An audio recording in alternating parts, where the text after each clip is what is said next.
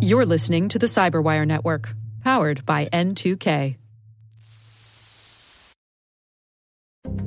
It destroys relationships because people recruit their friends and family into the scam in good faith. They believe it. They think it's real.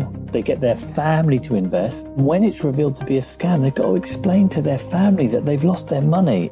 Hello, everyone, and welcome to the CyberWire's Hacking Humans podcast, where each week we look behind the social engineering scams, phishing schemes, and criminal exploits that are making headlines and taking a heavy toll on organizations around the world. I'm Dave Bittner from the CyberWire, and joining me is Joe Kerrigan from the Johns Hopkins University Information Security Institute. Hello, Joe. Hi, Dave. Got some good stories this week, and later in the show, part 2 of Carole Theriault's interview with Jamie Bartlett. He's the host of The Missing Crypto Queen. That is the BBC podcast that tried to get to the bottom of the OneCoin scam. And we are back. Joe, why don't you start things off for us this week? Dave, this week I have a story from David Ovale at the Miami Herald. Okay. He wrote about a scam on WeChat. Now, for our American users who may not be familiar with what WeChat is, it's Chinese Facebook. You can think of it as Chinese Facebook. However, it's much more than just Facebook. They do payment transactions through there, and there's all kinds of different networking things. It's got a billion users, right? It's like Facebook plus, and it averages 1 billion users a month. Really at the center of a lot of everyday life for a lot of people in China. Right, and Chinese people outside of China as well. Ah, okay. Right? Yeah. Because that's who this story affects. Okay. So the scammers targeted college students at the University of Miami by offering them a tuition discount for the tuition that they had to pay to the university. So the students didn't have to pay anything up front. So the scammers would say, just give me your login to your account portal where you pay your tuition. And the students, if they gave them that, they would log in and the students would see that their tuition had been paid. Really? Yep. Then the students would send payment to the people who pay the tuition, but they'd send like 15 to 30% less. So there's a financial incentive to pay the tuition to this discounted service. It's like some kind of service that I don't know how they present it to the Chinese students, but they would offer them the discount. And of course, if the students would see that their tuition had been paid in full, and then they'd happily pay the 85% or 70% of their tuition to the company that paid the tuition. Right. But then a couple of weeks later, there'd be a clawback of that money, right? Because that credit card charge was fraudulent. Oh. So these companies are using stolen credit cards to commit fraudulent transactions, then collecting real money from these students, and then the students are out most of their tuition money. I see. Right? Because university, when they have the transaction challenged, they essentially say to the student, well, you didn't pay your tuition. Right? Because now you still owe us the whole year of tuition. Because the university ultimately did not get the money. That's correct. Wow. Right. Huh. Interesting. So the student gets this message. They give their login information to the bad guys. That's right. They pay the tuition. Right. And the student sees that the tuition is paid in their account. Right. And then they send the money, a portion of the tuition, a large portion of the tuition, to these scammers. And that money they don't get back. No, in fact, there's a quote from the University of Miami police detective, Thomas Kerrigan. I'm sorry, who? No relation. It's your long-lost cousin, Tommy. It's funny. I do have an Uncle Thomas that lives in Florida, but not in Miami. Okay. He says they're out that money, and they're very distraught. And the students had no idea. But no, that money is gone. And this is not the first time this has happened. This has happened at Penn State, at UC San Diego, and other universities as well. In fact, 3 years ago at the University of Washington, more than 100 students were scammed out of $1 million from this scam. Wow. So I suppose there's a veil of legitimacy here. It must look like an up-and-up company. Do you have any insights on how they're convincing the students that this discount comes to pass? I don't know about that. And the story doesn't really go into how they convince them that this discount is legitimate. But the students do see that their tuition has been paid. Until that transaction gets marked as fraudulent, the university is fine with it. Once that person gets their credit card bill and says, hey, I don't go to the University of Miami. Right. They file a fraudulent charge complaint, and the money gets taken back from the university, and then the student is out the money. I can see from the student's point of view, they might say, well, what do I have to lose here? Right. Because they're not asking me to pay them until they've paid my tuition. Right. Exactly. And once I see that my tuition's been paid off, I'm in great shape. I'll send them the money and everything's good. Yeah. But it ends up not playing out that way. It doesn't. And it takes about a month for the shoe to drop on this one. So the victims are out their money, and on top of that, their tuition has not been paid. That's right. Yeah, somebody's essentially stolen these students' tuition money. Wow. Tuition ain't cheap these days. No, it is not. I mean, if you think about this, 100 students at University of Washington getting scammed out of $1 million, that's an average of $10,000 a person. Wow. All right. Well, it's something to keep an eye out for. Certainly, if you got any friends or family who are attending a university, let them know to be on the lookout for this sort of thing. Yes, they're capitalizing on the fact that Chinese students come to America. They may not be great with the English language. They're far from home, and their connection is WeChat, and it's a very familiar environment to them. I see. So sort of a trusted thing from back home. Right. So they've already got a feeling of, affection or confidence in this. Right. They have some kind of affinity for it. Yeah, affinity. That's the word I was looking for. Wow. My story this week comes from Bleeping Computer, and this is about a new extortion scam taking advantage of Nest video cameras. Now, this starts out like a kind of thing that we've described before, and that's where you get an email that says, I have captured videos of you behaving badly, while you were doing something that you'd be embarrassed for people to see you doing at your computer. Right. I took over your webcam and I have video of you. And if you don't pay me this money, I'm going to release that video to the rest of the world and all your friends and family, and you'll be very embarrassed. Right. And of course, they always say that I have hacked into your email as well, and I have all your contacts. And right. Yes, they you're have going your to get it. But they have your email address, but they also have your password. Right. And typically, it's an old password that they've taken from one of the big password dumps, one of the big databases that are out there. Well, the bad guys are taking that to the next level. In this scam, it starts out that way, where they say, same sort of email, we've got some video of you, and then they send you to a web page. And when you go to that web page has live video feeds on it of Nest surveillance cameras. Now, it's not your Nest surveillance camera. It's just a Nest surveillance camera. And the folks who have been looking at this have seen that the video feeds are actually coming from Nest's official website. So I guess Nest has some demo cameras up there. And these folks have hacked into that feed or taken advantage of the public availability of that feed. I think that's what they're doing, because those feeds are just essentially, you can address them with a URL and put them in any website. Exactly. But what it does is it lends that extra bit of legitimacy to the scam, because you go and look at this and you say, oh, these people are capable of hacking into webcams. Right. Like they've got some webcams right here. And then they ask you to pay the ransom, which can be substantial. In this case, they're asking for 500 euros in Bitcoin or iTunes gift cards, standard sorts of things. Right. But kind of taking it to that next level, they said this has really taken off at the beginning of this year, and they've already seen a total of nearly 1,700 people have been victimized by this year. And is that 1,700 people who have sent Bitcoin to these folks? No. I think the number of emails that have been delivered where people have sort of been exposed to this, I suppose. I don't know how many people actually paid. I'd like to get a Bitcoin address. Of course, they could be having one Bitcoin address per email they send out. Those are free as well. Right. But it's easier to manage just one Bitcoin address. And this scam strikes me as kind of a lazy scam, right? So I would like to see the Bitcoin address, because you can look at the Bitcoin addresses online on a blockchain explorer and see if anything has been sent to it. Right. And see when it was sent to it, actually, too. Yeah, it's interesting. The evolution of these campaigns and how they grow more sophisticated. They try new things that they work. I don't have a crystal ball or anything, but I can see, looking towards the future, that this sort of increased sophistication is probably something we can expect. Right. If they're using just the Nest Cam demo feeds, that's also, it strikes me as lazy. That could have been done better as well. I'm not going to get into how it could have been done better, but it sure could have been done better. Yeah, well, there's no shortage of unsecured web cameras out there. You go on on a Shodan, look for them. You can look for them on Shodan. There are other search engines as well, all over. There are literally thousands of these things around the internet. Maybe even tens of thousands, hundreds of thousands. Yeah, lots of them. Yeah. All right, well, that is my story this week. It is time to move on to our catch of the day.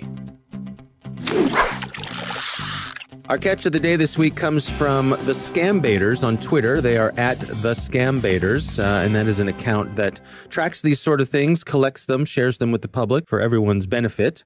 And this one, Joe, this is a good one. I'm going to do my best here. You know, our president of the United States, Donald Trump. Yes. Of course, he's kind of busy right now. He's got a lot going on in his life. Yes. But he's not too busy to try to be helpful to people all around the world. He's reaching out personally to people to help them gather money that's been left on their behalf. Let me just see if I can do this justice. That's how he wins elections, Dave. This is it gives everybody millions of dollars. Right. All right. Let's see if I can do his justice here.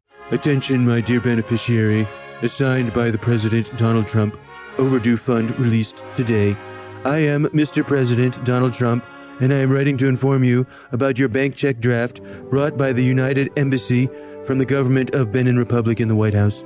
Washington, D.C. has been mandated to be delivered to your home address once you reconfirm it with the one we have here with us to avoid wrong delivery of your check draft worth $9 million United States dollars, $9 million USD that was assigned to be delivered to your home address by Honorable President Donald Trump, the president of this great country this week by a delivery agent, Mr. Rokas Jesus. Also, reconfirm your details for the check delivery by filling the form below and send it immediately to our email for verification. You can also contact my phone number with your info. Best wishes, Donald Trump, President. Wow. Yeah, pretty good, huh? This is awesome. Yeah. I love this. Boy. I mean, this is so obviously a scam. I mean, we've seen hundreds of these now. Well, actually, now we've seen 83 of them. But this one, I don't know who would fall for this. Well, as we talk about, there's built-in filtering here. By someone falling for this, you've already got a hot one on the line. Right. Exactly. That is such a great point about all of these. Yeah. That the person that falls for it is the exact person that they want. Yeah. Yeah. All right. Well, it's a funny one. And oh, boy. All right. Coming up next, we've got part 2 of Carole Theriault's interview with Jamie Bartlett. He is the host of The Missing Crypto Queen. That's a BBC podcast about trying to get to the bottom of the OneCoin scam. And we are back. Joe, we got the second part of Carole Theriault's two-parter. This was her interview with Jamie Bartlett. He's host of the Missing Crypto Queen podcast, which you've listened to. I have. Yeah. Yes. Good stuff. It is. And he went to try to get to the bottom of an interesting scam, the OneCoin scam. Here's part 2 of Carole Theriault's interview with Jamie Bartlett. Welcome to the hotly awaited part 2 of my interview with Jamie Bartlett, the host and investigator behind the Missing Crypto Queen. If you haven't heard part 1, go listen now and then come back. We'll wait. We kick off part 2 with me asking Jamie to set the scene. So I asked him to imagine me sitting in a cafe or in a public space. I was someone who had missed the Bitcoin bus. Perhaps I was feeling a little bit disgruntled about that. How would a multi-level marketer? Yeah, that's it. Multi-level marketer. How would they actually approach me and make the sale? Yeah, that's funny you should say that, because the way that we first heard about this story was the BBC producer was actually approached by a friend of a friend who was basically evangelizing to her about OneCoin. Oh, wow. So what happened? She was just out with some friends, and like I said, friend of a friend was up to her and said, oh, yeah, I've found this new Bitcoin. It's amazing. It's called OneCoin. The price is going up. This is a chance to get rich. And she looked into it a bit and was immediately very suspicious, and then found out that the founder was missing. And that was basically how we got involved in this. Assuming you don't know all the technology behind cryptocurrency, you're probably someone's going to approach you and say, you've seen Bitcoin, you've seen Ethereum, you've seen Litecoin, you've seen all these new cryptocurrencies bubbling around. This is another one. Don't worry about the technology behind it. It's really complicated. But the price is currently $1 to get one OneCoin. And we think that in a year's time, just like Bitcoin, that price could be up to $100 or $200. This is amazing. This is really, you're onto a win now. And they'll always say, I can't guarantee you'll make money, just like I couldn't guarantee with Bitcoin. It almost adds to the trustworthiness of them, the fact that they say that. Oh, yeah, exactly. Yeah. And you would couch your language that way, of course. And then they'll say, and check this out. Look at the founder, the person behind this. She is forget all those weirdos in the cryptocurrency space. This woman is credible. She has a master's degree from Oxford University. She's got a PhD in law. And that's true, by the way. That's not invented. Look, here's one of the things they would also often use is they would show a clip of her doing a big talk at a conference organized by The Economist magazine. Room full of bankers and financial experts, and there she is holding court, The Economist sign under her, and then they would show a photograph of her on the cover of Forbes magazine, which looks really legitimate, but it was actually, when we looked into it, it was a paid advertisement in a Bulgarian version of Forbes magazine, like the Bulgarian franchise. No way! So the cover, it looks like she's on the cover. It's an advert, paid for advert. But in Bulgarian, it says this is a paid advert, this is a paid for advert, or this is paid for content. But who speaks Bulgarian? Apart from Bulgarians, of course. Yeah. So if I do a search, because that's true, if I do a search just for Dr. Ruja on my search engine, I see these images. I see images exactly like the ones you're describing. Exactly. So you don't really understand the tech, but you've heard about Bitcoin. You've read an article about some guy that bought a pizza and sold it for $10,000 or whatever. And you then go online and Google her, and you've seen this video of her at The Economist. She's got a PhD, master's degree. She's on the cover of Forbes magazine. And the seller is saying to you, don't worry about the tech. Look at Ruja. Isn't she believable? Can't you trust this woman? And frankly, I'm not surprised a lot of people believed it, because it's really believable. And a lot of people just thought it's worth a punt. It's worth a go. But to the tunes of billions and billions?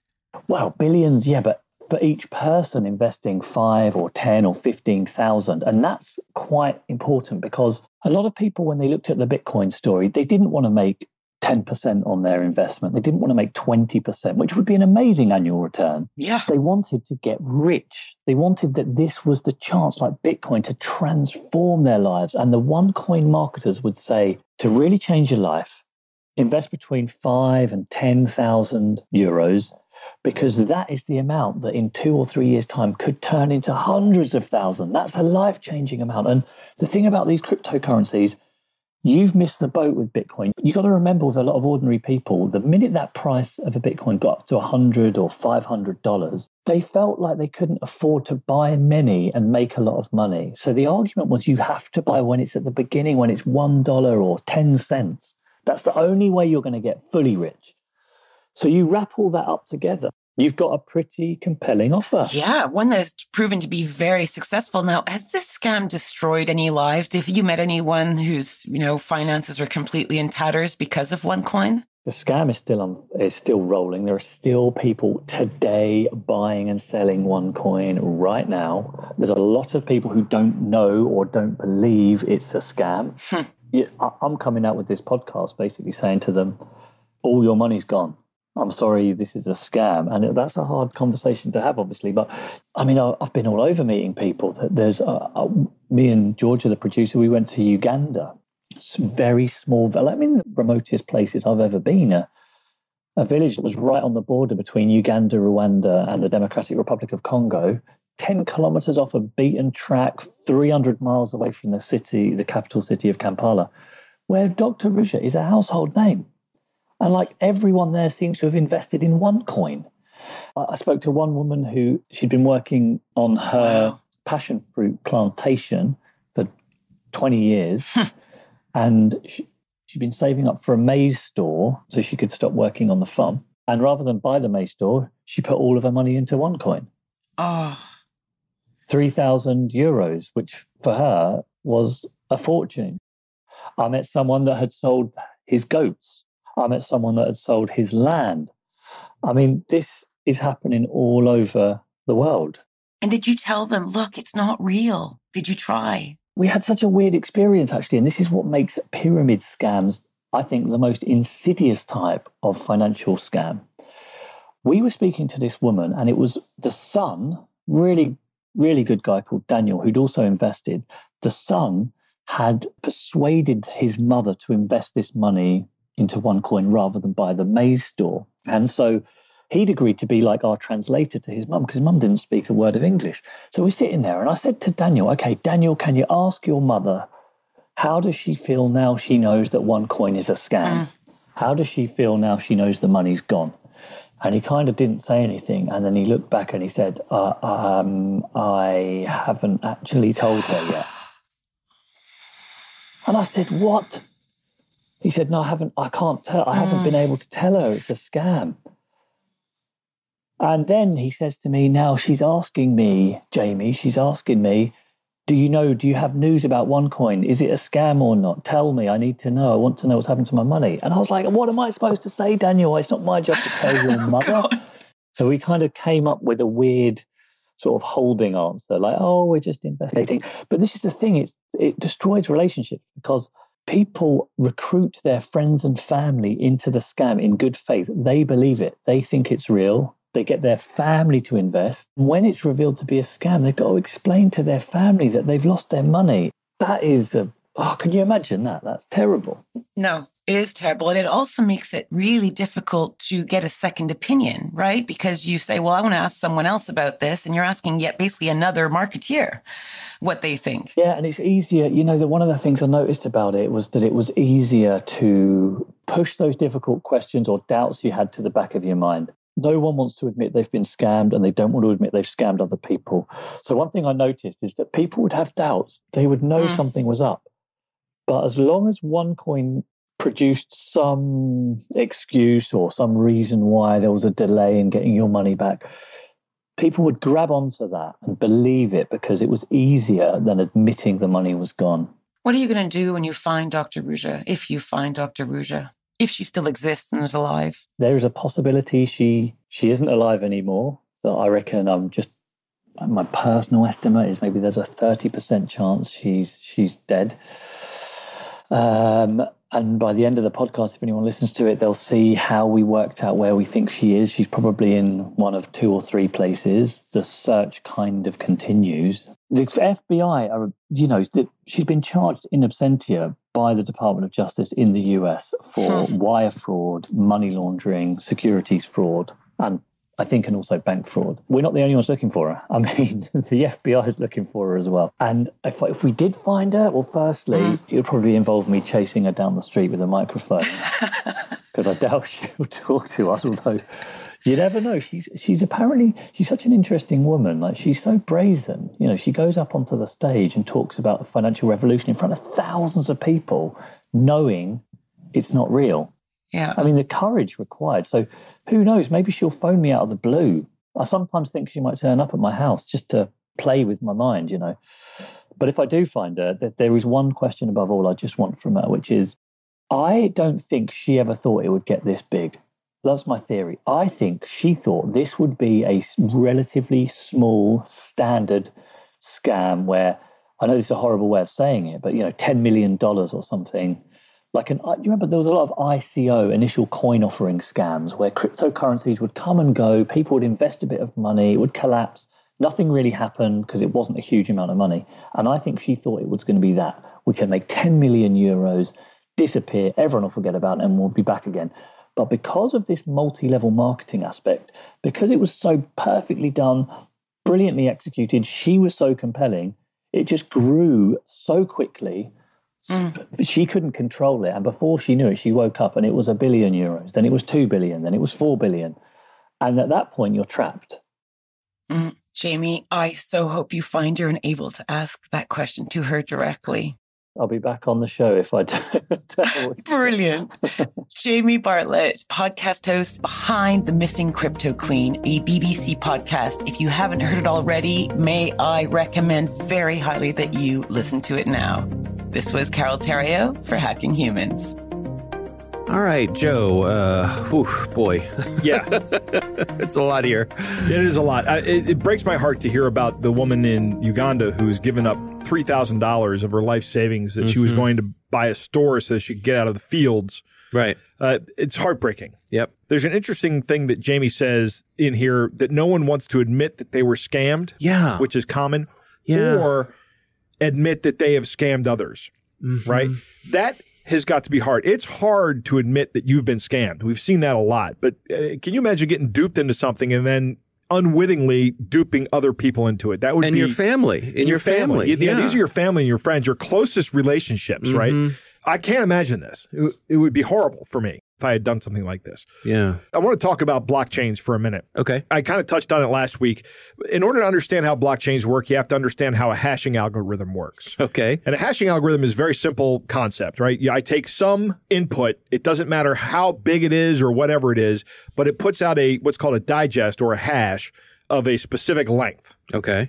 And if I change that input a little bit, that hash will change immensely. Okay. And it should be very difficult to get from the hash back to the input. I see. And it should be very difficult to find two inputs that have the same hash. All right. That's what makes a good hash. Those are the three factors. The change, it's difficult to reverse engineer, it's difficult to find a collision. Okay.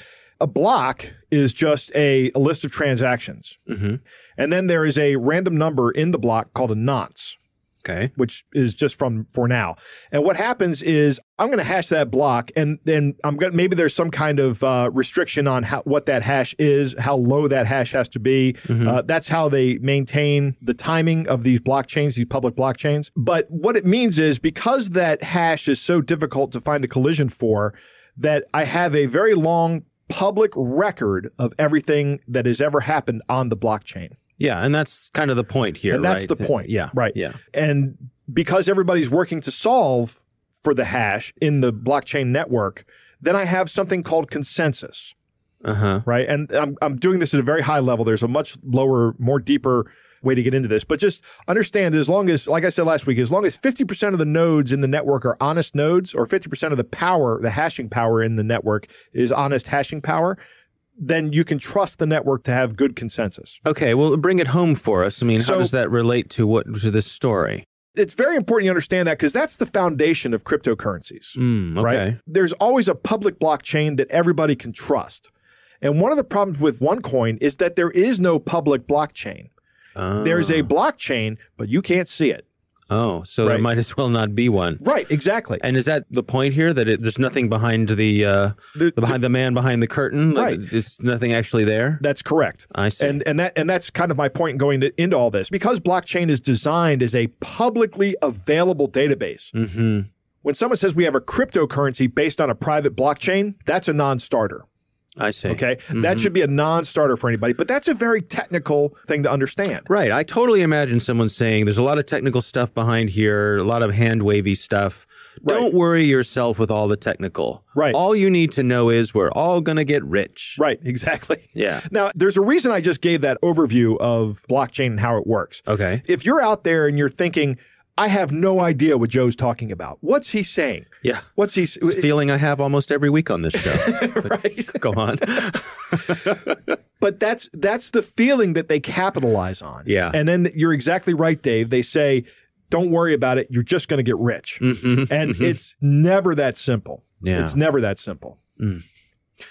Yeah, like you say, it's heartbreaking. And It is. The other part that fascinates me is the possibility that this spun out of control. Yeah. That this was conceived as a contained scam, a get-rich-quick scheme for someone, and we'll do our thing, we'll take the money and run, and off we go. Right. But it spun so out of control that, like Jamie said, this woman is trapped. Right. She's caged in now. I don't know that she's dead. Yeah. My suspicion is that she is not dead. Hmm. I base that suspicion on the sheer volume of money she must have. Mm-hmm. You know, when you have $1 billion, that's a lot of money. This scam has taken people for, what did you say, $15 billion? I don't know if that's how much Ignatova has, Yeah. but she has a couple billion, right? Right. So, you know, with that kind of money, you don't have very many problems when it comes to getting whacked. Yeah. I thought you were going to say that you think she may be alive because just last week you heard from her and with an investment opportunity. No, I'm not going to say that, Dave. You're all going to be rich. We want to thank the Johns Hopkins University Information Security Institute for their participation. You can learn more at isi.jhu.edu. The Hacking Humans podcast is proudly produced in Maryland at the startup studios of Data Tribe, where they're co-building the next generation of cybersecurity teams and technologies. Our coordinating producer is Jennifer Eiben. Our executive editor is Peter Kilpie. I'm Dave Bittner. And I'm Joe Kerrigan. Thanks for listening.